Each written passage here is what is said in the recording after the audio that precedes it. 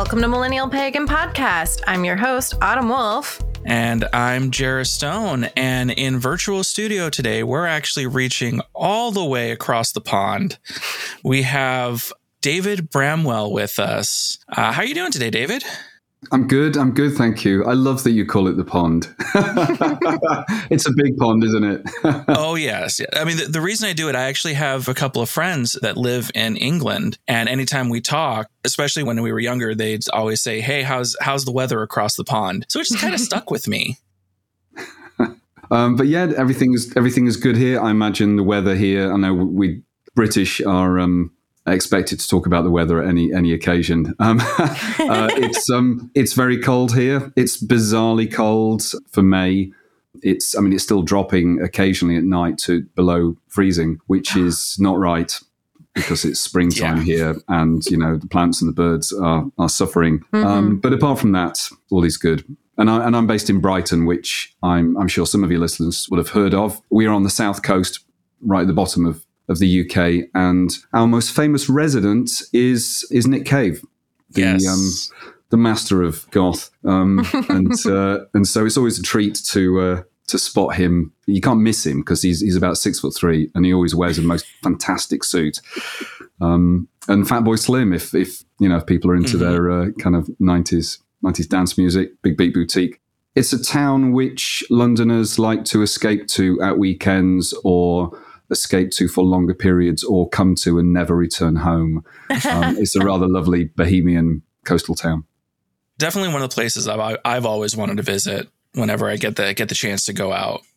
That all sounds amazing. Here in the desert, we're at, 98 degrees Fahrenheit here? It was 98 degrees yesterday. Yes, Wow. So that's actually kind of cool. We're under 100 degrees Fahrenheit, so that's nice. Well, we think in Celsius. It's 9 degrees Celsius, or it was. It probably is about now, and that's evening time here. So I don't know what that is in Fahrenheit. I can't do the conversion. I'm sorry, but it's not anywhere. We learned how to do the conversions in high school because we're the oddballs that have to have the weird stuff. But yeah, like all things in high school, it went poof. Well, Yeah, we mix kilometers and miles. We mix kilograms and stone. I think of myself in stone in terms of weight, but not pounds, because I don't know what pounds are, which is weird. But I think in terms of kilograms and grams for weighing, food, cooking a meal. But in terms of my own physical weight, it's stone. And in terms of distance, I will mix and match kilometers and miles depending on who I'm with or how my brain is working. So we haven't got, we haven't sorted out the imperial and the metric over here at all. But at least you learned both of them. That's a good thing. Half learned both. Half learned. Yeah, we touched on it. Well, I'm guessing everyone at this point is now wondering why we asked David to come on with us, other than to have some American versus British humor. But David is an amazing author and musician, and he recently published a book called The Cult of Water, and also an album by the same name with his band, Odd Fellows Casino. Nope. Yes? That's I got great. it. Yeah. I was having trouble with that for some odd reason. Make fun of me later, listeners. But before we dive into all of that and his amazing stories, because in the short period of time we had to talk before we came on, I learned a whole lot. But first, as we normally do, we're going to ask him to give us a tidbit of his coming of witch or seeker story. Well, I grew up in a northern town called Doncaster, a very traditional mining town close to Sheffield, one of our biggest cities, which was a steel industry town. Both places went into decline in the 70s, 80s onwards. And Doncaster was, as we would say, a bit of a rough place to grow up in. And there was the miners' strike lasted for over a year in the 80s when I was young. And even though Doncaster is a town with a larger population than Brighton, where I live now, so we're looking at a third of a million people in Doncaster, it was a town that did not have a single bookshop, not one. And which obviously didn't strike me as strange as a kid because I had nothing to compare it to. So I grew up in a town without, I grew up in a family, a family with very kind of simple pleasures. My family liked to do walking and gardening, and my dad likes to play golf.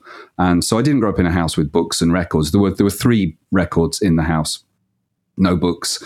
And the only access that I had to literature which seemed interesting was actually the school book cupboard, which contained piles and piles of books from previous syllabuses that had no longer been used. So my introduction to fantastical literature, let's say, came through finding these dusty piles of books by writers like Joseph Heller, J.D. Salinger, Graham Greene. One book that had a huge influence on me was called Dark Waters Closing, an anthology of fantastic literature, which introduced me to everyone from Lovecraft to Flann O'Brien and Borges, and it got me turned on to thinking about things in an unusual way, let's say. But there wasn't anything within my environment that offered me an opportunity to explore the esoteric, the unknown, the occult. And it wasn't until I left home at 18 and went to another depressed industrial city called Coventry, made famous in the 80s by the ska band The Specials, who wrote the song Ghost Town, which got to number 1 in our charts back in the 80s, and is a song basically warning people not to go to Coventry because it's a violent and depressed place. I didn't know that, so I went there to do a degree, and it was finding a secondhand bookshop on the high street, which is still there, bizarrely, because it was such a long time ago. It was nearly 30 years ago, called Gosford Street Books. And I went in, and my epiphany, because we all have these epiphanies in our lives, and sometimes they are mystical out-of-body experiences, and sometimes they just involve bookshelves and words and enticing titles. And I walked into that bookshop, and I saw a section on magic and a section on psychology, and I was drawn to it. And I started buying very difficult books with no pictures in, by people who intrigued me, with names like Carl Jung, Joseph Campbell, Alan Watts, Aleister Crowley, Gurdjieff, and so on and so on. And some of these books I just didn't understand. But I was drawn again and again to this material. And I became interested in Rudolf Steiner, the Austrian mystic who is best known in Europe for having set up a bunch of schools called the Rudolf Steiner schools. But I seem to be drawn to the mystics of the early part of the 20th century. And when I moved to Brighton a few years after finishing my degree, I joined a Theosophical Society. Now, I don't know if do you know your Theosophist, Madame Blavatsky? And so this was a movement based in New York in the late 19th century, early 20th century, who were some of the first people in the West, let's say, to take a great interest in Eastern philosophy, to be challenging the mythologies of Christianity, to be challenging the mythologies of science, saying actually neither of these are satisfying systems for us. The idea that, the universe is kind of dumb and mechanical, and we're all isolated and there's no meaning to anything, or a narrative that says the universe has intelligence, but you better watch what you're doing, otherwise you'll burn in hell. But then, these people, this was a group of people who were exploring Indian philosophy, Hinduism, Zen Buddhism, Sufism, and finding rich rewards in these alternative systems that, some of which are pantheistic, or, what we'd now say is, panpsychism, and had a very different attitude towards nature, which I know is something that unites the three of us and everybody listening, yep. I'm sure. And so I was drawn to these groups. I ended up going to Theosophy weekends and finding that myself and my partner were, on average, about 40 years younger than most of the people that were going. And, we'd sit and listen to these interesting talks. And if it was after lunch and people had eaten too many biscuits, they'd all be nodding off and snoring. And I remember thinking, this is great. I'm really interested in this, but maybe it's not quite my people. So back in Brighton, I joined a cult who were called the Revolutionary Gnostic Shamans of the Light, and run by a guy called Adam, who was also a postman, who had a reputation in Brighton as being the mystic postman. And so I joined this group, and there was about 30 of us, and it was pretty hardcore. We were learning about the ideas of the mystic, the Russian mystic Gurdjieff. We were learning about Tantra, tantric sex, lucid dreaming, did some amazing experiments with lucid dreaming. But it was quite rigid in terms of its the disciplines that we had to do. We were doing a lot of meditation. We were purifying ourselves. Adam was very concerned about the evils of masturbation and that we had to perform sex in a certain way. I wasn't very happy with all this, but I was interested in exploring these ideas. And it was a group that was very clean living, until they ended up affiliating with another group based in Devon, in Dorset, which is southwest of England. And these guys were taking ayahuasca. And ayahuasca was unknown at the time. I mean, absolutely unknown. It was, and we're talking over 20 years ago now. Right. And for our listeners who are completely unaware of what ayahuasca is, there's a really great program on Netflix called Wellness. And there is a full episode about it, so you can kind of get a good basic understanding of what it is. Yeah. Its other name is Yahe. So it is a South American psychotropic plant, which is said to give some of its users the power of telepathy and many other amazing claims. And in fact, William Burroughs, there's a great William Burroughs book called The Yahe Letters, correspondence between him and Allen Ginsberg. When Burroughs went into the Peruvian jungle in 1953 in search of what he called the final fix. And that was ayahuasca. And that was to try and cure himself of his heroin addiction and also to deal with his guilt of having accidentally killed his wife in a game that went tragically wrong.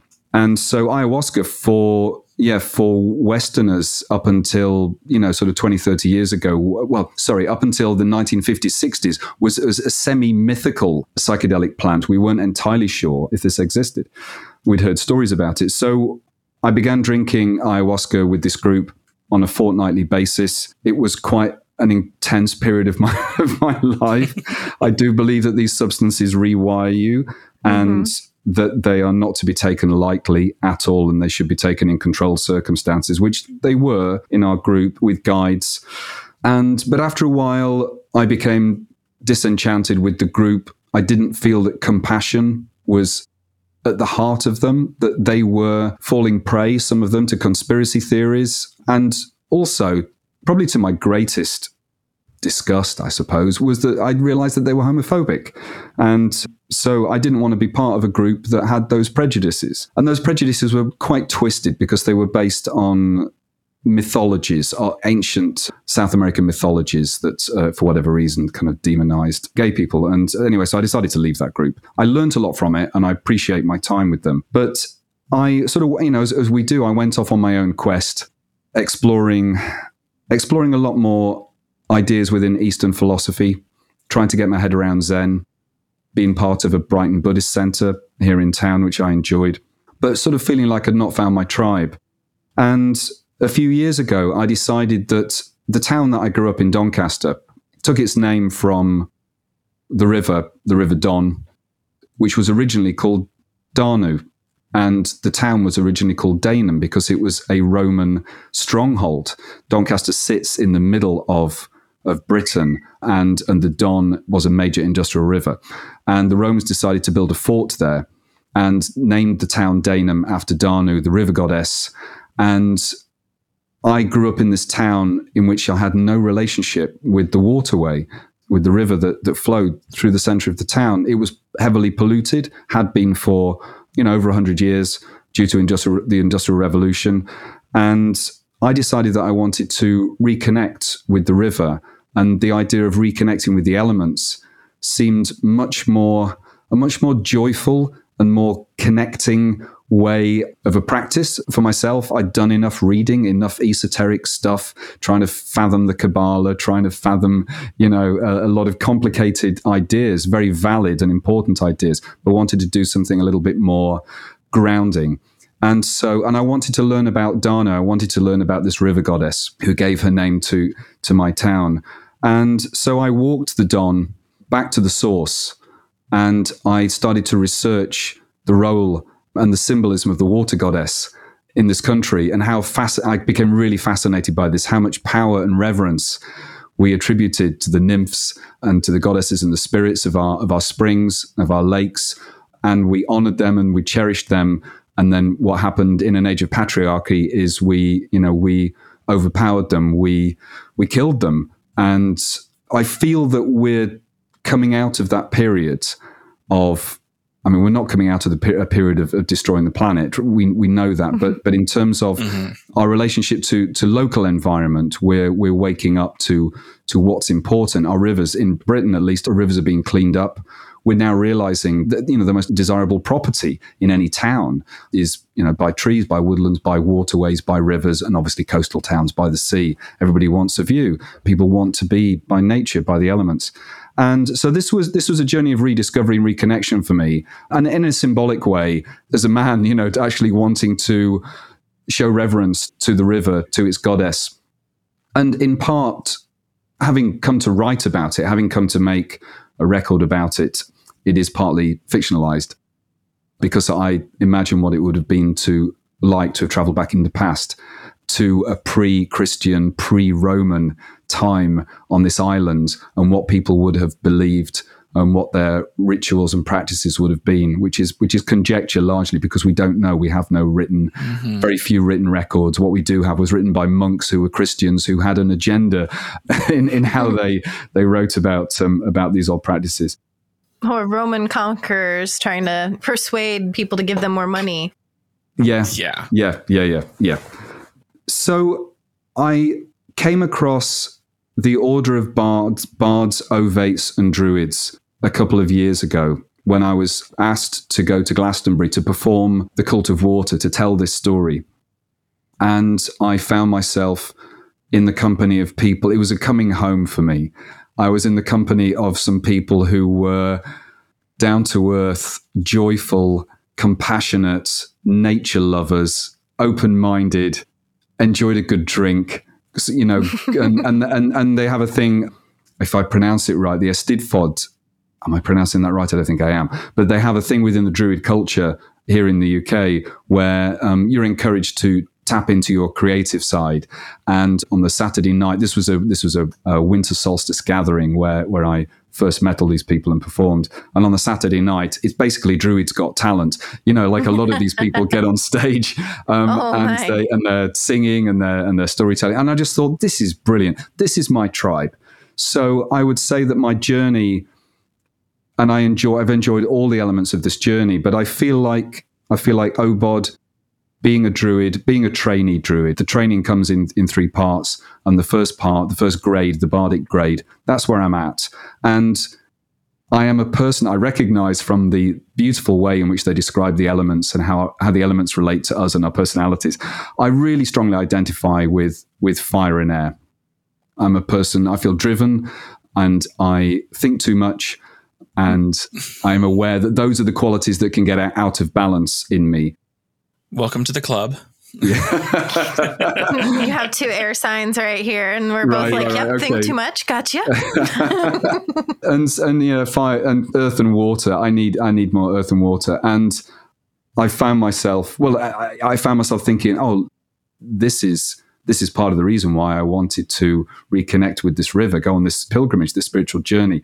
The symbolism really made sense to me. It wasn't overly complex, and it's a chance to explore a path for yourself, but with people around to support you if you need that. And also because community is really, really important. So my journey has brought me to consider myself to be a trainee druid, still in the bardic grade, but not in any hurry to rush through it, because I recognize particularly my air sign in me thinks, oh, I can do all this work. I can do all these exercises, all this training, all this reading, all these rituals. I can get them all polished off in a few months' time, and then I can move on to the next level. And I was reading one of the exercises that I'd been set one morning, and it said, if you're the kind of person who identifies with the air element, you're probably thinking right now, oh, I can rush through this in a few months. And I thought, I've been caught out. And I've met people now from OBOD who say, I've been doing the bardic grade for 9 years and I don't want it to stop. And I realize it's the old cliche of the journey, not the getting there. So I'm slowing down with my work. But I would say that I identify as a trainee druid. Yeah. Yeah, I think we both can connect to that experience because we were both heavily involved, and Jera still is, in the reclaiming tradition. And one of the things that they hand you first is Starhawk's Sacred Circle or Spiral Circle. Mm-hmm. And every single person who I spent time with at that time in my life, when they got that book, they were like, oh, I'll just tuck in and get it done and just read it and know. And I at that time was very much a book a week like kind of person. And it makes you take it at the pace that you need. Mm. I'm still in the middle of it. And it's been, 3-4 years at least? Yeah, about, yeah. So there's certain texts that make you go at its pace or the pace that it needs. And it has that kind of magic to it. So I can feel that definitely, because it was like, I want to rush through this. And I rushed through the first chapter and went, wait, I have to go back and reread that because I missed something. I'm in the middle of the second chapter and I'm like, what I read is disconnected to what I'm doing and reading now. Mm. Mm-hmm. One of the exercises that I really enjoyed when working with the earth element, which was the first part of the Bardic grades, and it suggested, it said, are you the kind of person that has a butterfly mind? And I was thinking, yes, I am totally I am the kind of person that can watch a film, and then a few months later, if asked what the film was like, I'd say, well, it was great. Please don't ask me what it was about because I cannot remember at all. I think it had Nicolas Cage in it, or hang on, no, was it Denzel Washington? I can't remember. Anyway, it had somebody in it who was famous, and then some things happened. Why can't I remember this? This is frustrating. And so it suggested learning poetry, which is something I've never done before. And I really enjoyed the challenge of finding poems that I love. And when I'm training myself to learn the poem, the only way I can learn the poem is to try and understand the poem, which means that I need to give the poem my full attention. So it's a meditative practice, and it's an amazing practice because I realize I've never done that before. I'm actually trying to unravel the beauty and the magic and the enchantment of these words, rather than just scanning it and going, oh, I like that, it's really nice. And one of the poems that I'd set, not the whole poem, because this would take me a lifetime, but one of the poems I set myself the challenge to learn is Allen Ginsberg's Howl. And for the guttural, explosive dynamism of these words. And I've only, and I haven't gone back to it God, if you said to me, can you recite it now? I'd probably go red with embarrassment and stumble over the first few lines. But I know that it's imprinted in my head a lot more than it was before I started the exercise. But I've really enjoyed that. You could look at this dispassionately and say, well, this is just an exercise for memory. What's this got to do with paganism? Or what's this got to do with Wicca? Or what's this got to do with Druids? But it absolutely is, because it's about focus. It's about intention. And there is magic within that. I greatly believe that there is a strong connection between magic and language. So yeah, these kind of exercises are really, really making a difference to me. You have no idea how hard you just hit me over the head with that with that statement, with just that right itself. Because as a creative, I mean, there's a lot of context between the lines, a lot of magic in every given word. And I think that's something that I think I'm going to have to start taking a little bit more to heart, is actually studying everything behind the words, behind the meanings of everything. So yeah, I think you just changed my year right now just with that. Mm-hmm. Well, do you know what? One of the people who I've worked with on a couple of occasions is Alan Moore, who some folk will know as the comic book writer and the man behind Watchmen and V for Vendetta and From Hell and what else did he do? Promethea, just amazing, the most amazing body of work. And having had the great pleasure of visiting his home in Northampton, I'm sure I'm not revealing anything that isn't already widely known about Alan Moore, but he likes a bit of a smoke. Okay, he likes a bit of a smoke. And when I say he likes a bit of a smoke, I'm talking an iPhone size block of cannabis per day, and I joke not. So he likes a smoke, and all of the things that I was warned about the evils of cannabis when I was a kid. I was warned about, first of all, you'll have the nibbles all the time. You'll never stop eating, right? Okay, so that's bad. You'll have no energy, no enthusiasm for doing anything. You'll lose all of your drive, okay? Your memory will be shot to pieces, right? You won't remember a bloody thing. Alan Moore disproves all of those myths around cannabis. This is a man who remembers everything that he reads. I mean, everything. He remembers every bloody word. He is driven like no other creative I have ever met.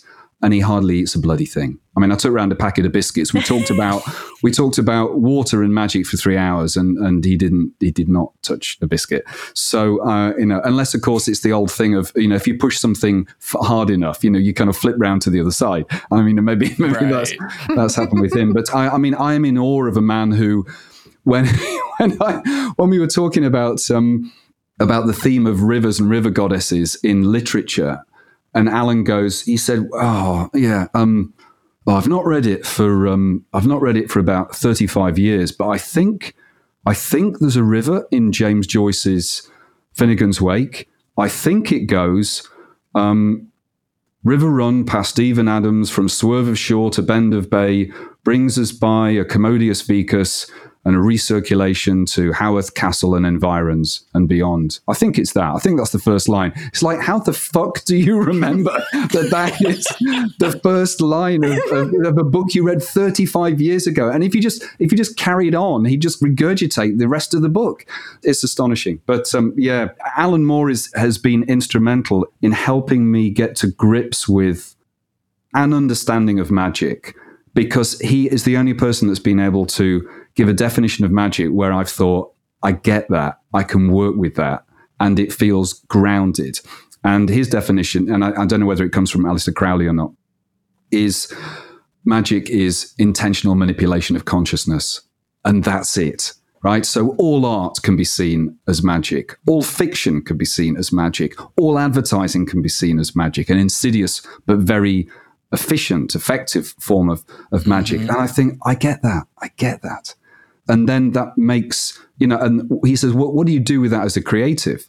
Well, you make sure that you're more mindful in the work that you are creating, because be aware that there is magic behind what you're doing. So what do you want to do with that magic? What do you want to do with the intention behind this? What do you want people to feel and think? So I think the Cult of Water, I know we've not got on to kind of properly talking about what it is yet, but the Cult of Water was probably one of the first things that I've created where I had Alan Moore in my head whispering away saying, what do you want to achieve with this? What do you want the audience to feel? When I've performed it live in the past, what do I want people to feel when they walk into a theatre or a movie space or a festival tent or wherever I'm doing it. So that's been, I've learned a lot. I mean, I think he's a genius. Yeah. I honestly just doing, because I've done research on Alan Moore, and when I found out that you had worked with him, I'm like, okay, this is definitely on the right path, because I'm a huge nerd. I mean, I have read Watchmen probably more times than I can even fathom. And because I read it back when I was younger, and to me, it was just a comic book. And then now, being in the more magical realm, going back and looking more at his works and his thought process of actually doing all of his beautiful, imaginative stories, it has a new meaning behind everything. Yeah. And I'm nerding out, and my childhood is nerding out, but then also I just felt a wash of the spirit just saying, hey, this is the focus right here. This is what you need to be listening to. Because literally I just hearing you say all that just kind of gave me huge chills, and just letting me know, the intent behind the creation. Mm. Well, I'd read some of Alan's work when I was younger, but there'd been a long period, I think, where I hadn't really engaged or known what he was up to. And I had the chance to meet Hayley Campbell, who is the daughter of Eddie Campbell, who did the illustrations for From Hell. Mm-hmm. But I said to Hayley, what's your favorite? You've met. Hayley wrote a book about Neil Gaiman, and she knows that world very well. She knows them all. She talks about Uncle Alan. She grew up, with Uncle Alan, and she said, "I'm going to give you a tip. I think one of Alan Moore's best pieces of work that gets overlooked is called A Disease of Language." and I'd not heard of it. And it has become one of my favorites. And A Disease of Language, for a start, as a title, is an Aleister Crowley line where it's Crowley's definition of magic. Magic is a disease of language. And within this book are 2 monologues that Alan delivered back in the late 90s, early noughties, with music. They were performed only on one occasion. And the words are so poetic, so beautiful, and so poignant. And there was a musician on stage who was working around the words. And Eddie Campbell had said to Alan, those monologues you did, they're bloody good. It's a shame that they don't exist in book form. Do you have a transcript? And I will illustrate them. Alan, of course, hadn't kept a transcript. So Eddie had these recordings because they are available on CD. So they're The Birth Call and Snakes and Ladders and Highbury Working. And there's another one. There's a bunch of them came out. About 5 came out over a number of years. And there's a lot about magic and a lot about language within those two stories, The Birth Call and Snakes and Ladders. Within Snakes and Ladders is exploring one of the tarot cards, the woman dancing with the snake, and Alan talking about. And I don't know the tarot, so apologies if I'm not representing that correctly. But his whole idea that in this card the woman is imagination and the snake is DNA. And it's the dance of the two. It's the dance of the immaterial realm and the material realm that leads to creation. And then he goes on to really dig deep into why making things as a creative, whether you're an artist, a writer, musician, whatever, why it's really, really bloody hard to make something out of nothing and to make it good enough that it becomes enchanting, it becomes inhabited by magic. But he basically is writing this going, but go on, try a bit harder, go on, it's worth it. And you feel, if you're someone that's trying to make something, to finish a book or to start a book or to engage in something creative, but something challenging, and you think, oh God, where do I start? Read A Disease of Language, because there's bits in it where you just feel like Alan is just singing to you with these words and encouraging you with every morsel of his body. He's encouraging you to go out and do that most difficult thing, to create something beautiful and enchanting. So I'm a huge, huge fan of Disease of Language. I love recommending it if people don't know that particular piece of I'm work. putting it in my notes right now. I see you with your intent of, okay, and then we're going to get that next. Yep. Because that's one thing, like, I've honestly never heard of that from Alan Moore. So it's one of those, okay, I'm paying attention to this. Bing. There's a reason that I'm being told about this right now. And yeah. Sorry, one of the reasons why I wanted to mention that as well as just singing its praises was when I encountered, after meeting Hayley and reading A Disease of a Language and then tracking down the original recordings of these performances live, and they're out there on the internet, it was a huge inspiration to me. So when I started having this feeling that I wanted to create a piece of work called The Cult of Water, which was a personal psychogeographical exploration of a river that I grew up next to and wanted to reconnect with, but also wanting to explore themes of magic and the role of the feminine within water and what this means or has meant to different cultures and different aspects, particularly of British folklore.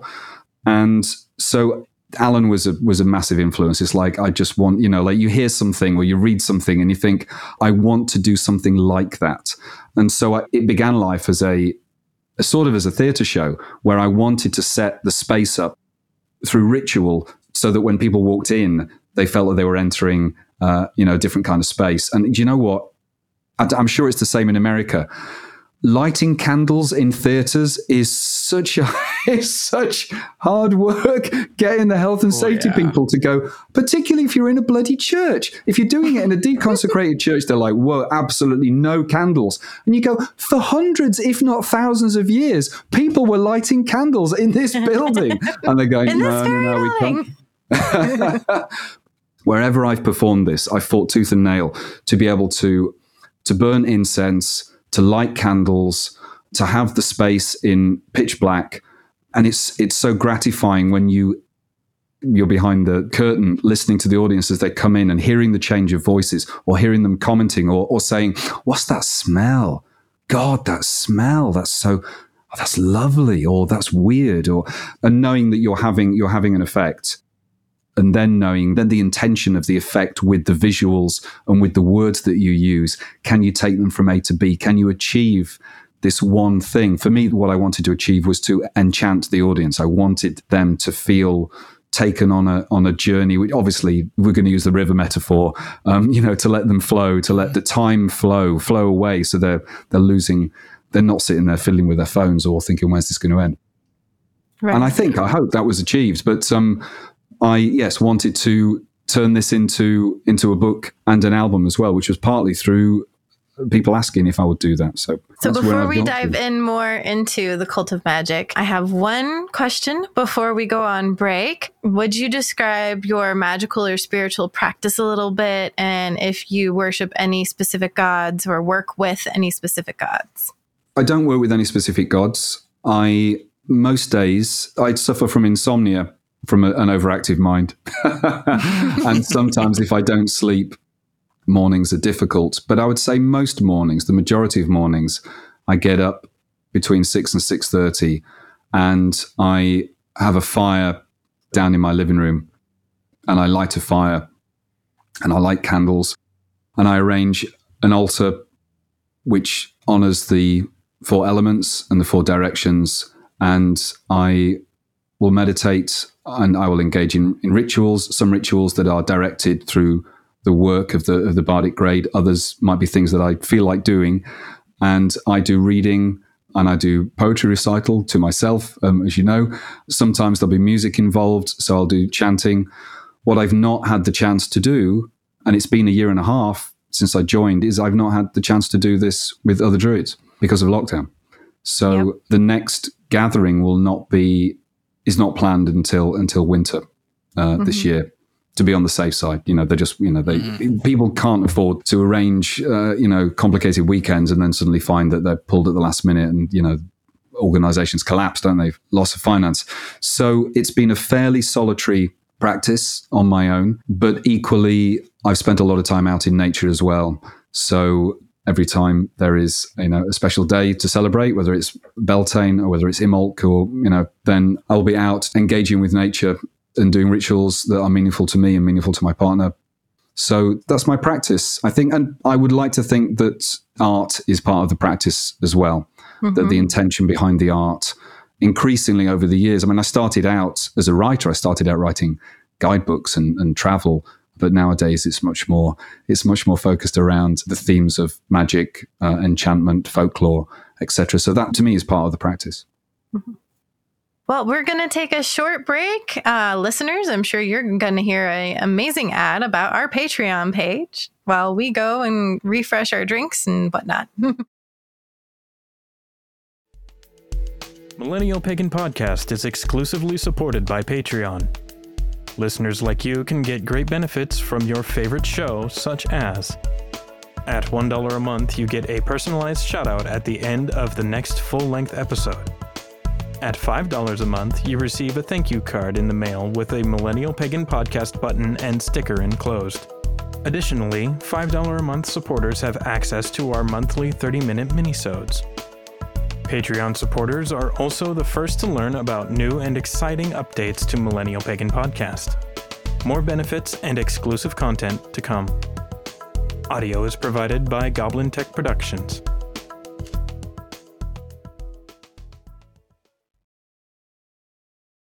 All right, and we are back. And again, we are talking to David Bramwell, and we're going to go into the subject of this beautiful piece of work called The Cult of Water that David has so wonderfully put together. And we did take some time to actually go over it before the show. And I'm, number one, the reading itself, I'm floored by it, fascinated by it, and the music. So you don't know my history with music, but music is my gateway to everything. And this wonderful piece of music, this wonderful album, it's going on my playlist. It's going on my constant playlist because it's so beautifully done. And I know that our listeners can't see, but all the wonderful keyboards and synthesizers you have behind you, it's distracting. It's a little bit distracting. But personally, I'm actually in a band where I play the keytar, so it's kind of bit of a synth and keyboard. Respect to you for playing Thank the you. guitar. But it's definitely, especially with something like this that has so much meaning behind it, and how easy it is just to drop in and get transported to a completely different universe. It speaks volumes to the creator. That's very nice of you to say. Thank you. I think I'm blushing a little bit. Aw. It's the first time that I've brought together two disciplines which have been a passion, for pretty much all of my life. I bought my first keyboard when I was 11, and inspired by the kind of the metal and the rock and the prog that I was listening to at the time. At the age of 11, I wrote a song called The Black Phantom, and I'll spare you the lyrics. But music has been a passion. So Oddfellows Casino have been an outfit I've been with for 20 years. So we had a brief moment of success in the mid-90s with a New York record label called Shimmy Disc, which was run, I don't think it's run anymore, but it was run by a guy called Kramer, who was the bass player in the Butthole Surfers. And he was half of Bongwater, and he produced bands like Galaxy 500 and When People Were Shorter and Lived Near the Water and great names like that. And so we were on Shimmy Disc for a while, but then Oddfellows Casino, and we were sort of quite a sort of psychedelic-y, Britpop-y kind of band, somewhere between the Pixies and Blur maybe. And then I started doing the ayahuasca, and I absolutely, I just feel, I know it in my bones that it contributed to this, not a U-turn, but a dog leg or whatever you want to say. The music really changed, and I was drawn to wanting to create music in which the guitar wasn't at the forefront of the sound, but everything that would have been the guitar was starting to be replaced by other instruments. So I started working with a cornet player and a flute player and a clarinet player, and bringing more vintage synthesizers, kind of Moogs and Oberheims and things like that into the sound. And then over the years, the guitar kind of crept back in because I missed it. And so now it's more of a sort of soupy mix of whatever's to hand, whatever instruments. I'll layer strings if it needs strings. I'll just use old vintage synths and bleeps and sounds that are keyboard driven, and other times it'll be more acoustic, more folky. It's a bit difficult, when people say what kind of genre is it? I'm not entirely sure, but it mixes. There is a genre over here which we call pastoral psych folk, and that's usually what I say, which is a little bit of psychedelia and a little bit of folk, and then throw in a cream tea and a pint of bitter in an English pub, and that's sort of what you've got. And a bit of Shakespeare. I don't know. Is that good? I don't know if that's a good definition. But it was the first time I'd managed to bring the two together. The band had always been one outfit that was doing one thing. And, in good years, we were playing European festivals and having, okay album sales. And then writing, I've written quite a few non-fiction books. I wrote a book called The Mysterium, which was a book looking at modern day unexplained mysteries, and an occult autobiography called The Haunted Moustache, which partly talks about my years in the cult and drinking ayahuasca and coming to Brighton and going to spiritual churches and attending seances and just finding that wonderful esoteric underbelly of the town. But this was the first time I had the chance to bring narrative and music together. And as I said, it actually started life as a BBC experimental radio program called Dead Flows the Don. And if you're in the UK, I'd send the link, but I don't think you're able to access it in the States. But if you can, that's the name of it. You can find this program. And then it evolved into a live event where I composed the music and I narrated the story on top. And I also gathered archive footage of our industrial past, of the River Don, of rituals. Some of the stuff is kind of reenactment. I found old black and white reenactment videos of druids. And I put all those together with contemporary footage as well, and then made it this almost kind of stream of consciousness story. One of the stories that I came across whilst piecing this together was a guy called Mark Golding, who lives down the road an hour away in Hastings.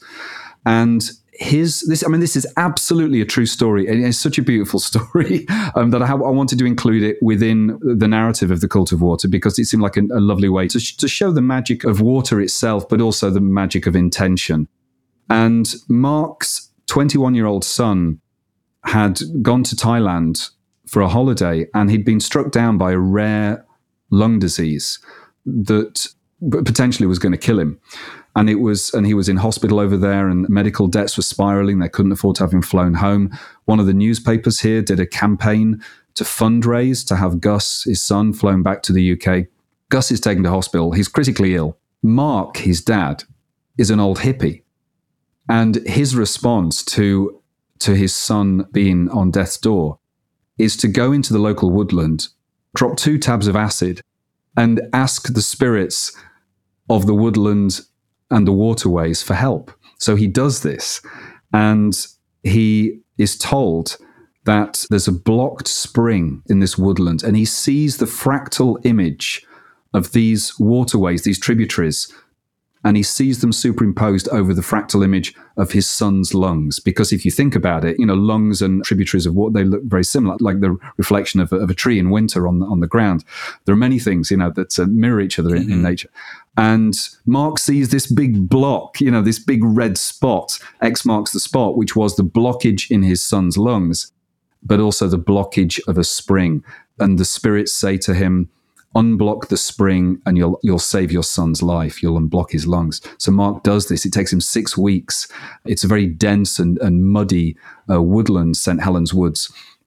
But he finds this spring and he digs away and he unearths evidence that this has been a sacred spring. There's a lot of stonework. It's hundreds of years old and it's a beautiful and mysterious place. So he cleans it all up and he starts to take the water from the spring to his son in hospital. And his son survives. And Mark says, it was the water from the spring that saved my son, whereas Gus, who doesn't share his father's kind of cosmic worldviews, goes, yeah, I think it was the medicine, Dad. I think it was the medicine in the hospital. And Mark goes, I think it's both, son. I think it's both. But it's an extraordinary place. And added to the magic of the place is the fact that only 100 yards away from this sacred spring was an old boarding house called Netherwood, and it was the resting home of Aleister Crowley in his final years.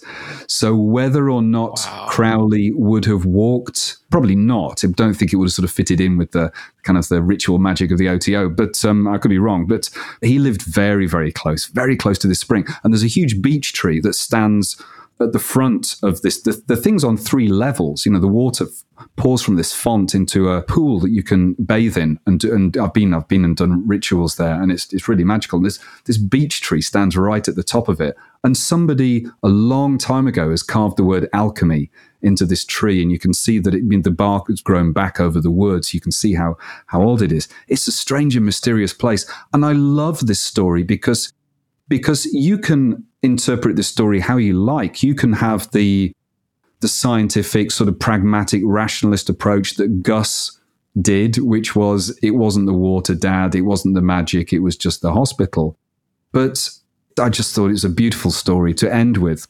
And I think what has really struck me over the years is that in the West, we have been taught to feel detached from nature.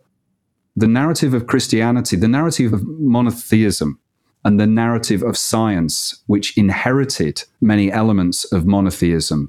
It inherited the narrative of hierarchy, that there is a hierarchy at play in the universe. And Christianity, well, any monotheistic religion, says that God's at the top of that hierarchy. Underneath, we sit, and underneath us sits nature. And everyone has the pecking order in that hierarchy.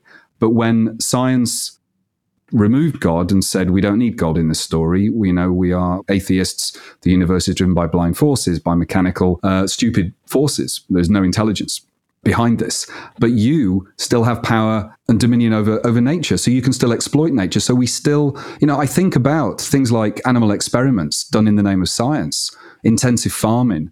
We're cruel. We torture animals. And we do it because we still place ourselves above animals. And I think, that is just one example of our detachment, I think, from the interconnectedness of everything, which we know. And we have those experiences, paganism, Wicca, Zen Buddhism, psychedelics. I think one of the common themes for all of these of the mystical experience is having that sense of the dissolution between you and the other. We have an us and them mentality in the West. You sit on one side of the fence or the other side, like you're on the left, you're on the right, you're for this, you're against that. And yet, when you have these experiences, however you come to them, they break that down and they make us see that everything is a net, everything is a network, everything is connected. One of the people who's really brought my attention to this is Alan Watts, reading the 60s philosopher Alan Watts, who articulated Eastern ideas in a very lucid way, in a very entertaining way. But I see, I see it within paganism. I see it within the Druid group, that these are the things that I think bring us together, that we all, why we're all drawn to this work. I think I could be wrong. No, I agree. Yes. Oh yeah, definitely. Yeah. There's always and every time I have this coming of witch story moment for our listeners, we have the guest kind of says that, like, I felt detached from something and I came here looking for that. And this is where I found it, or I found it at this branch. And then I started losing something else and went to a different. So it's kind of that back to water flow of spirituality that when you enter into the pagan realm, you kind of get this freedom, and we expect people to change and to evolve. Yeah. And of course, and water is such a powerful metaphor in so many ways, because water, we feel that we can separate water. We try and imagine it as sort of separate droplets, but we know that water is I was going to say it's a flow. It is a thing that it's a dance, it's a movement, it's an event. Alan Watts talks about comparing our own lives with a whirlpool. You can go to a river where whirlpools appear and you say, look, there's a whirlpool. It's a thing. It looks like a thing, but it's part of something bigger. And you can't separate the whirlpool from the water. They are interdependent. They are acting together. And there's so many great metaphors that I think can really inform our lives. One of the things that I researched for the Cult of Water was a form of therapy in Japan called, I don't know how to pronounce it, but I think it's Kawa, Kawa, and it compares the 3 stages of the river's life to our lives. The juvenile river, we think of the juvenile river, the young river at the top of the mountain, and it's got power and it's clear, and it's dynamic and it's moving and it's wow, but it's shallow and it hasn't gathered any life and depth to it yet. And then you get to the when the river starts to slow down, it reaches the valley bottom and it starts to broaden and it starts to get depth and it starts to be carrying things. And sometimes it's carrying baggage that's slowing it down. The boulders are too big or it's full of crap. And then the final stage of a river, just before it reaches the sea, when it's really broad and there's so much life in it. So, there's mammals and fish and plant life, but also, the river can be full of dirt. It could get silted up. It can get blocked as we all can, as we get older. And these are such great metaphors for the journey of us through our lives. And then, of course, the great mystery is, do you consider that the river is no longer a river when it reaches the sea? Is it transforming into something else? Or is it just continuing on a permanent cycle around and around and around, the cycle of life rather than our linear approach to life? And one of the themes that came up again and again for me in the Cult of Water was the role of the line and the circle. And I really wanted to dig deep with this and explore this and I realized that there's always a danger of, certainly in terms of ascribing gender to these things, there's always a danger of falling into cliche or being presumptuous about things. But it can't be denied, certainly in European folklore, that feminine power is more strongly associated with rivers and with wells and with springs, and male energy more associated with monoliths and rocks and things that point upwards and don't move. and when I think about the pre-Roman landscape in Britain, it would have been inhabited with monoliths and it would have been inhabited with stone circles and a lot of waterways that we don't see anymore. We know that water flowed around Stonehenge and Avebury. What we're seeing now are skeletons with these monuments. And it seemed very interesting. We can look at the phallic connection of the line and the circle with male and female genitalia. We can look at them in terms of time, linear time and circular time, and also with movement as well. When I think of a city and we think of the phallic nature of buildings in cities or churches, they're static, or a monolith, they're static objects. And then the river just brings curves and wiggles and life and fluidity and movement. And these things are complementary. And it's only when one becomes out of balance and, had an age of imbalance of patriarchy, of too much of the male, too many things pointing up in the air and too many things causing problems and pollution and destruction. And I got thinking about how looking at these symbols going way, way back into the past, and then thinking about the binary code that drives the internet, that drives the digital realm. And, can we connect? In a fanciful way, I imagine the way of connecting the two together, from the symbolism and rituals of thousands of years ago, and then to another virtual realm, another mythical realm. The internet is a mythical realm, and it's driven by lines and zeros. It's driven by ones and circles. And I like that. I just wanted to play with that as a theme. Yes, that's beautiful. So The Cult of Water is a fictional work, but it comes off as very much your pilgrimage to reconnecting to this space that you lived in for a very long time. What kind of advice would you give somebody who reads your book and goes, I want to do that myself? Where would they start? Well, I'd say it's only about 10% fictional, I would say. Mm-hmm. It's obviously I didn't travel back in time to 4,000 years ago. But in terms of the journey that I did and the stories that I tell in exploring and unpacking the industrial history of the river, our industrial history and relationship, and the folklore and mythology, that's all real. And I explore things like thalassophobia, which I know a lot of people suffer, the fear of dark water, the fear of deep water, being lost at sea, the loneliness that can kind of take over us when we think of those things or experience. There's a number of books that I read by people who had also gone on these pilgrimages, either from the source to the sea or from the sea to the source. I didn't walk from the sea. Doncaster is about 40 miles to the source of the Don, which sits in the Pennines, which are the closest we have to kind of wilderness in England. And I would say, and I have been asked this before, and by people in the States, not just in the UK, and you need to kind of dig into your local history and find the myths and the stories around your local rivers. And just, it's not hard to work out which way to walk to find the source, and plan a few days or however long it might take to walk along that waterway if you can.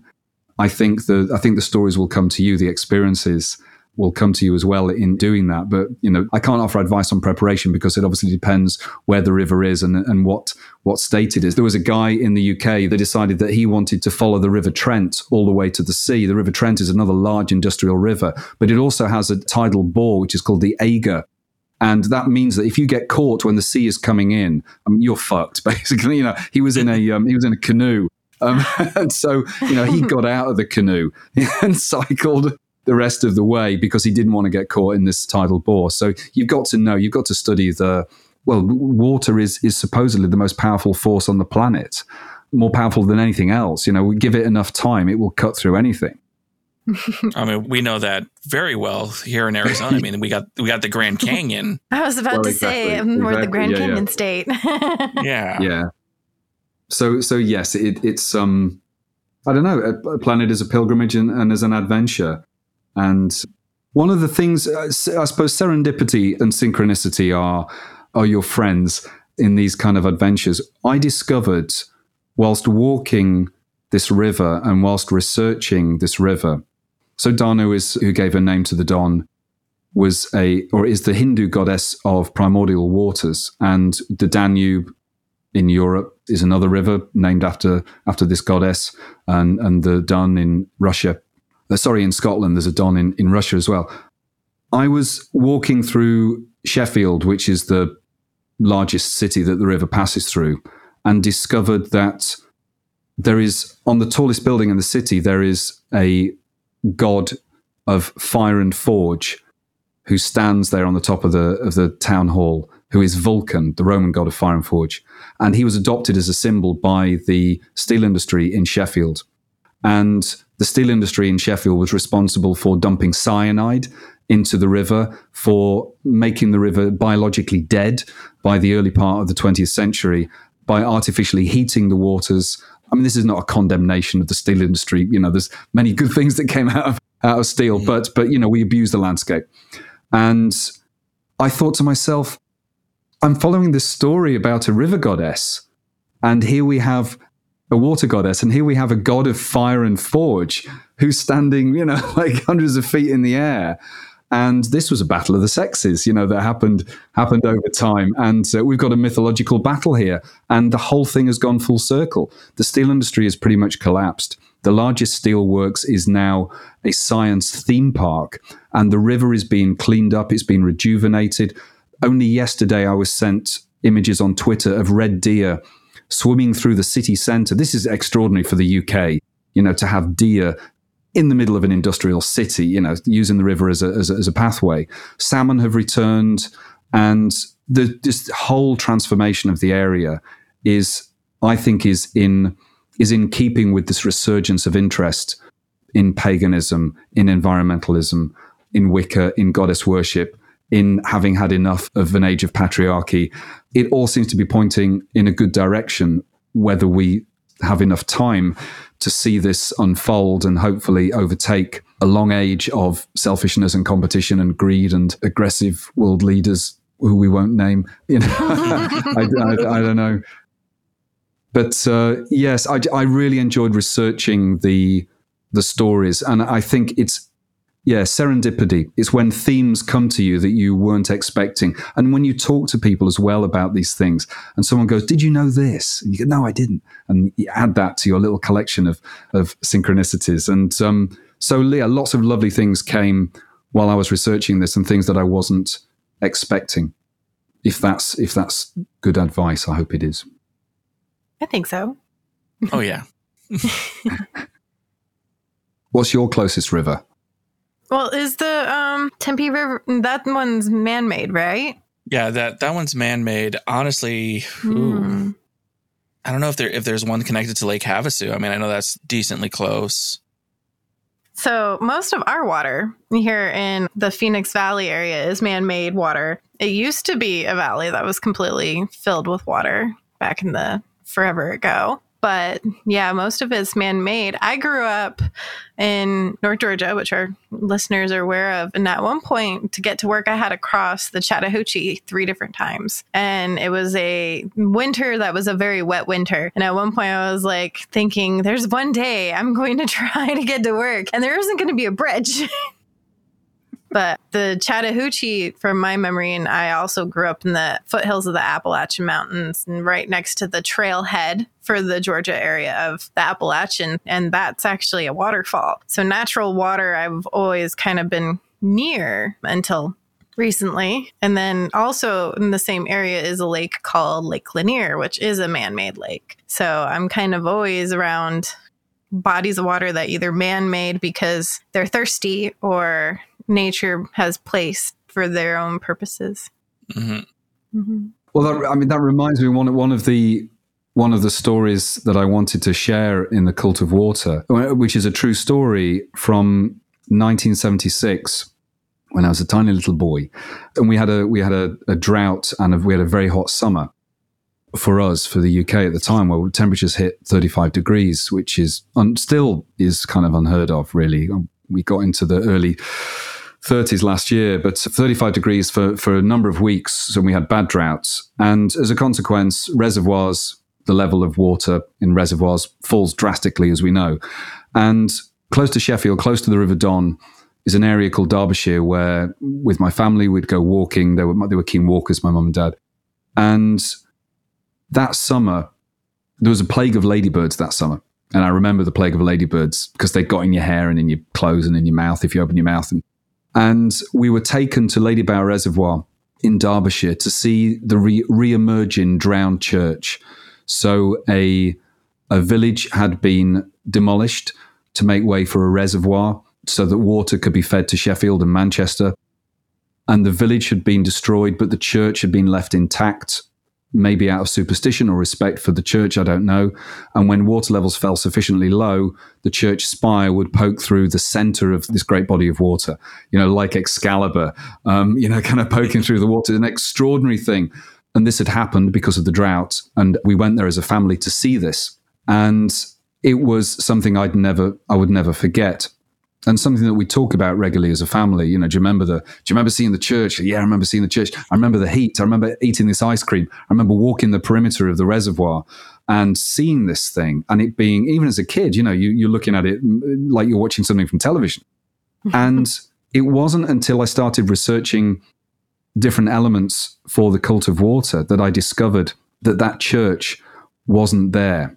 and that an earlier drought in the 1950s had brought unwanted sightseers and swimmers and divers to a body of water that was not meant to be accessible to the public for swimming in because it's a reservoir.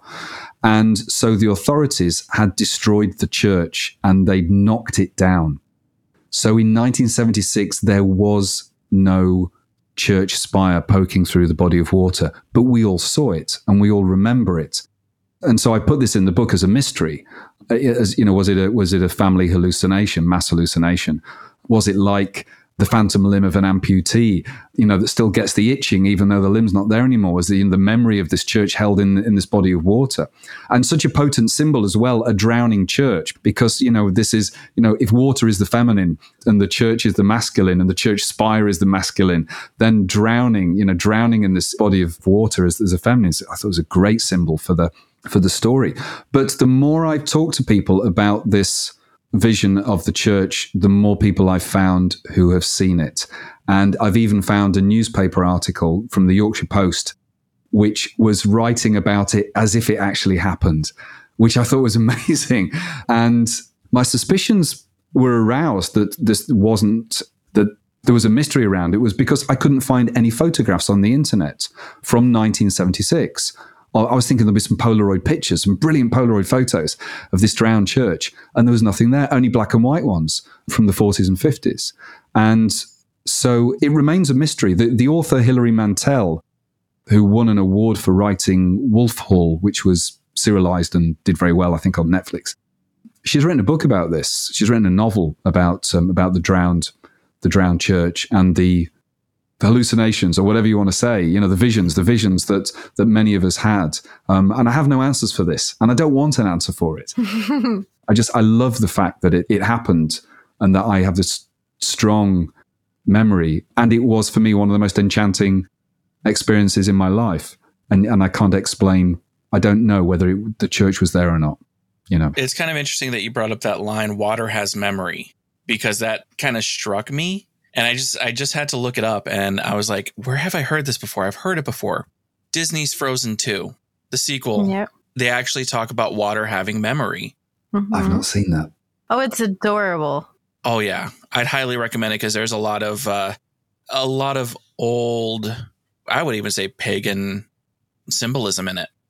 It's on purpose. Yeah, definitely on purpose.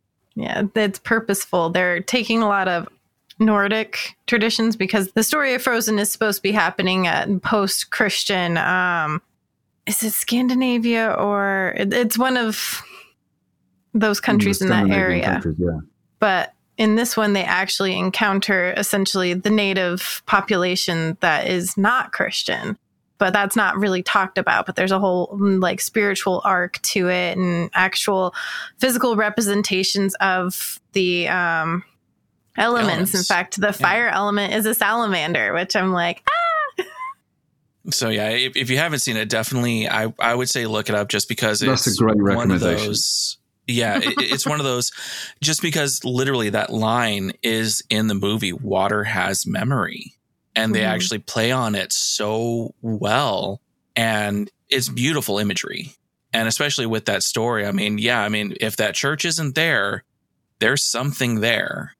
Because the water wants it to be there. And it is such a powerful image. For me, my equivalent of searching for porn on the internet is looking for drowned churches. There's some amazing images out there. And one of the UK's most insidious newspapers, the Daily Mail, who I have zero time for or respect for anyone who works for the Daily Mail. And yeah, I say that, but they have got a great collection of photos, the best collection of photos I've seen. And there are some, I was thinking, what would I like to do when lockdown sort of properly ends? How about just going around and seeing all these amazing places, particularly in places like Eastern Europe? There are some extraordinarily striking and mysterious images of buildings. There's something about, buildings surrounded by water is incredibly potent. Yep. That symbol kind of crops up in Cult of Water, really, with thalassophobia. All my life, I've had dreams that are water themed, and they kind of oscillate between me being in a dark, murky, great body of water, totally on my own, and utterly utterly terrified, which is sort of the cover image that I used for the CD, which is a little tiny red figure in a sea of blue. And other times the water dreams can be quite moving, quite benevolent, and there isn't anxiety there. But there is something. I mean, Carl Jung talked about water as the symbol of the unconscious. And I think absolutely that it just works for me, this idea of stepping into the unknown and the fear of the unknown, the fear of thalassophobia for me. When I swim, and I swim in Brighton Sea, I don't go out very far because of my thalassophobia. But all it takes is for me to swim over a body of weeds or a cloud shadow, and I cannot undo that primal response of terror, that there is something underneath me. And I can rationalize it as much as I like and say, it's just some weeds. It's just a cloud, right? It's just whatever it is under there, you know. Mm-hmm. But I just panic. and it is. And I know thalassophobia is something that a lot of people relate to that kind of irrational and dark fear. So my warning is, if you ever are in North Georgia, do not swim in Lake Lanier. They drowned a town, but they didn't destroy it before they drowned it. So there's some fantastic imagery of actual divers going down and getting pictures of the town. Oh, I'd love to see the pictures. And just there's one picture that is like the town hall and things like that. But the water is always, you can't see through it at all. Barely. It's like a green, murky yuck. And there's always something below you. It's like a constant knowledge. Like even in certain places, there's something below you. And there's always weird things that float up. And as a true crime lover, I'm too well aware of all of the weird things and stuff that has happened around that lake. So. There's a drowned village in Wales. I think it's called Capel Celyn, I think. And they kept the graveyard. And I think the church was knocked down, but they kept the graveyard. So when water levels fall, the water levels have never been low enough that the gravestones have poked through. Mm-hmm. But you can look into the water and see the gravestones under the water. That's quite creepy as well. Mm-hmm. That's definitely something I'd love to see. Every now and then they have graves that do come up and they have to be replaced and repositioned and stuff. Wow. Yeah. So I think we have exhausted this conversation. We definitely want to have you back. Oh, yeah. I'd love to come back. I'm sure our listeners all agree. But before we go, David, how do people find you, your book, your album, all of the fantastic things you talked about? Oh, thank you. Thank you for asking. I have a website, which is Dr. Bramwell, which is Dr. Bramwell, and Bramwell is BRAM for monkey, WELL.com. And I should say that I'm not a doctor. I haven't got a PhD, and I have no intention of ever getting one and have no medical qualifications whatsoever. It became adopted as a sort of stage performance name, and it is in the tradition of the medicine show, the shaman show, that it's in the telling of the story, not in the truth. And also in Brighton as well. And like all good kind of coastal towns with fairs, we have palm readers and fortune tellers, and they all adopt these titles of Professor Mirza and Doctor this, and, you know, and it's sort of in that tradition too. And the Oddfellows Casino, you can find on Bandcamp, and Cult of Water is there amongst many of our records. And you can also order the most people seem to like buying the album and the booklet as a combination. So Alan Moore's voice features on the album, and other people as well. There's a brilliant witch from Sheffield, Anne Wynne. She features in the narrative, and the booklet that accompanies it features a lot of, or some of Alan's words and his words of wisdom around water and water symbolism and folklore and mythology. And the artwork is by Pete Fowler, who some people might know for being the guy who did all of the artwork for the Welsh indie band Super Furry Animals. I don't know how popular they are out in the States, but they were pretty big over here in the 90s. So it was great to work with Pete Fowler. I think his illustrations for this are really beautiful. Yes. Awesome. Well, I was going to say, thank you, once again, just for taking the time out, and big thank you for being our first international guest. Yes. I've really enjoyed it. It was an honor to be on the podcast. It really is.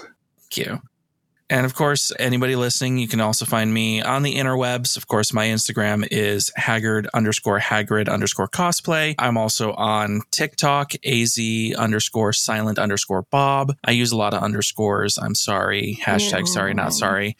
And of course, Twitter. Underscore, not sorry. Yeah. Have you got time for a quick last story? Of course. Yeah. So, like, you're obviously a big Kevin Smith fan, right? Oh, yes. Oh, okay. Yes. So, do you know, I can tell you my 6 degrees of separation, okay, with Kevin Smith. How much do you know about the film Tusk? Very much. It's actually one of my favorites of his. And not a lot of people know of it. So that's what I love about it. No, they don't. Do you know where the idea came from for Tusk? I don't. Okay. So, I have a friend, Chris, who, like myself, enjoys a bit of a prank now and again. And Chris, he works for the Brighton Arts Festival here, or he did. And in his lunchtimes, he would sometimes enjoy putting a fake advert on a website or a fake advert for a room to let or something for sale. Just amused him. And sometimes these would go quite far into social media. They'd be shared because they were very funny, very beautifully worded or whatever. So Chris put a fake advert in, where did he put it? I think he put it in the Friday ad. I think if that still exists. And in the advert, it said, Brighton man seeks flatmate, free rent, provided you're willing to wear a walrus costume for several hours a day, be fed fish, and make a reasonable attempt to impersonate a walrus. The reason why I want a walrus as a flatmate is because I was marooned on an island years ago. I was befriended by a walrus, and I've always missed the company of walruses ever since I was rescued. And then he put that out there, and he didn't think any more about it. And he got over 200 responses, and it started to get shared on social media. He worded it very beautifully. It's very funny. But also, it has a ring of authenticity to it. You know, he's quite deadpan the way he presents this. And it lands into the Twitter feed of Kevin Smith. And I don't know, you'll know, but I can't remember the guy he does the podcast. He's done for years, hasn't he, the podcast with. And Kevin Smith's chatting with his mate, and he says, I saw this on Twitter, and he starts describing, he said, this kind of crazy British guy, right, you know, wants a flatmate who's willing to wear a walrus costume. And now, the way that Chris wrote the adverts, it was done with kind of mischief in mind. In Kevin Smith's imagination, he was thinking, that could get really dark, couldn't it? Like, what's this guy like who wants someone to live with him to dress as a walrus? And then they're chatting about who might play, if they were to make a film of it, you know, who might play the evil, twisted, weird, landlord. And then by the next episode of the podcast, they'd been chatting about it so much and, joking about costume and all the rest of it. And then he says, oh, fuck it. Do you know what we're going to do? I'm going to put it out on Twitter. #walrus yes or #walrus no. Whichever one gets the most depends on whether or not the film gets made. And the rest, as they say, is history. So it's my mate Chris. And my mate Chris only found out about it one day. He just gets a phone call out of the blue. And it's Kevin Smith saying, are you Chris Parkinson, who did the Walrus advert? And Chris is, 6 months ago? Yeah. And he says, how would you like to be executive producer on a film I'm making called Tough, based on your advert? And there's a few $1,000s in it for you. And Chris is, yeah, that's great. It's like, right, I'm putting you on a plane tomorrow. You're coming over to, the filming's already started. And Chris, oh, wow. Chris is in the film. Chris is in the film as well. And words from his advert, the advert that's in the film, that's on the toilet, I think it's on the toilet wall or something, isn't it? A lot of it is word for word what Chris actually wrote. I mean, it's extraordinary. Oh, wow. I just realized I've heard this story. Yeah. I'm going to have to rewatch it now with that in mind, because that's just going to add an entire new layer to it. I love it. Well, and also because of the life imitating art, imitating life, it's because the film is about two guys who make podcasts about weird shit. And they chase one story, and that story gets to a dead end, doesn't it? Because I think the person accidentally kills themselves and so he's looking for another story. And it was Kevin Smith and his mate in their podcast discussing kind of crazy stories that led to that. Yeah. So it's beautiful, beautiful moments in that. Yeah. Oh, I love it. I've heard this story before. I've heard it on a podcast. Now I have to figure out which podcast I heard it from. Oh, wow. Okay. It's either... Well, in fact, I think we wrote about it in, or did we? Is that in a different book? No, it's in this book I'm holding in my hand. Here we go. I Was the Walrus, page 68. So I wrote a book, which I mentioned earlier on, called The Mysterium, which was looking at modern mysteries or kind of strange things. And so I was the walrus. Oh, Gumtree, the Gumtree ad that inspired a horror film. So I interviewed Chris all about his role in this. So it's actually, yes, it's committed to a book, that story. Awesome. Yay. Anyway. Very good. Awesome. Right. That was a great story. Thank you. I love it. I love it. I love these tangents. These are always fun. It makes the best. Yes. So you can find me, guys, on Instagram. Well, you can find the podcast at Instagram. It's mine. I don't need a separate one. And that is Pagan Pod, or at Pagan Pod, Millennial Pagan Podcast. You can find me on Twitter and Facebook under Autumn Wolf. And you can read my blog at WordPress at Iron Wolf Circle. Then you can find the podcast, of course, on Facebook and Twitter and Instagram, like I just said. We are still building that website, so hang tight. It will be available someday. I make no promises. Soon-ish. I make no promises. Hopefully. I still make no promises, but we will have an actual website someday. Yes. You will. I'm sure you will. Thank you. I'm on Twitter as well. I didn't mention any of my social media, but Twitter's probably the best, which is just at Dr. Bramwell. Again, Dr. Bramwell. And Oddfellows Casino are on Twitter as well. Awesome. Well, again, thank you. And thank you to our listeners. Did we have any new Patreon supporters this time around? Not this time around. So I'm guessing that ad that they heard during our break is going to get us some more for the next episode. Hopefully, because of course, your guys' support helps build content just like this. We get to bring on awesome guests like David here from all over now the world, not just Arizona. Yeah. Or other states. Yes. So our next few people are back in the States, but they are not in Arizona. So again, from all of us here at Millennial Pagan Podcast, merry meet, merry part, and merry meet again.